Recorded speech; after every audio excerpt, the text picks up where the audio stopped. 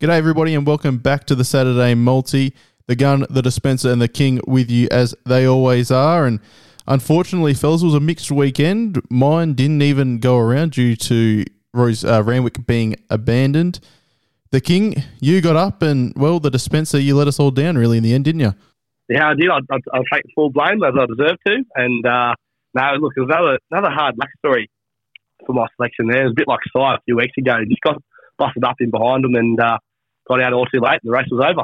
And the king, you just keep churning out winners, mate.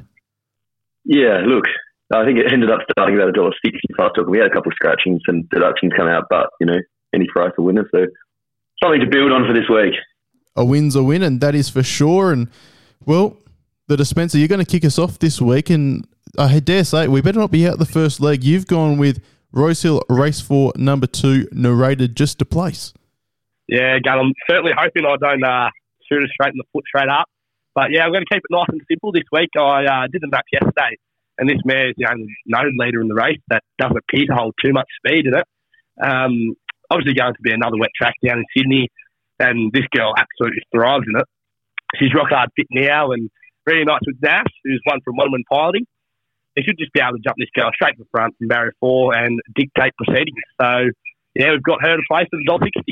That's Rosehill Race 4, number 2, narrated, and then we'll move over to the king, Trent Crebin. We're going to stay down there in your neck of the woods. We'll head to Moonee Valley, Race 4, number 2, Storm King, just to have him to place as well. Yeah, Storm King here. I thought his run, I did the video kind of replays for him last week, and his run at Caulfield last start was excellent. He drew wide, just had to work throughout the entire race. Had to work 3 wide, went for home early and just got left a sitting duck. He got nailed on the line by Duke of Hastings, who probably should have franked the Formula 1 last week. So the form's really stacking up around him. Draws really well here in barrier 4.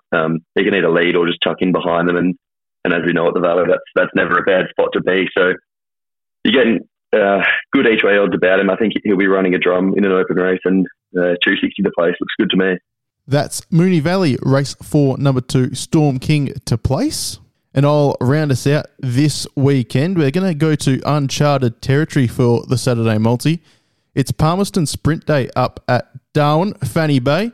And I found one there in the Palmerston Sprint, the feature, Race 7, number 9, Ideas Man. We're just going to have him to place as well. He seems to be improving with every run he has up there. He is a dual acceptor for Monday as well, and Dean Holland is booked for both rides, both days I should say. But he is 3 from 4 up there, and he's beaten Royal Tyke and Our Luca, who met again at their most recent start, and they both gapped the field to third. There was about 4 lengths from second to third there, so the form is stacking up nicely. He draws ideally and should get a nice run in transit and hopefully can fill a hole in the feature there up at Fanny Bay. So to round us out for the Saturday Multi this weekend, we're going to kick it off with Rosehill Race 4, number 2, narrated just to place.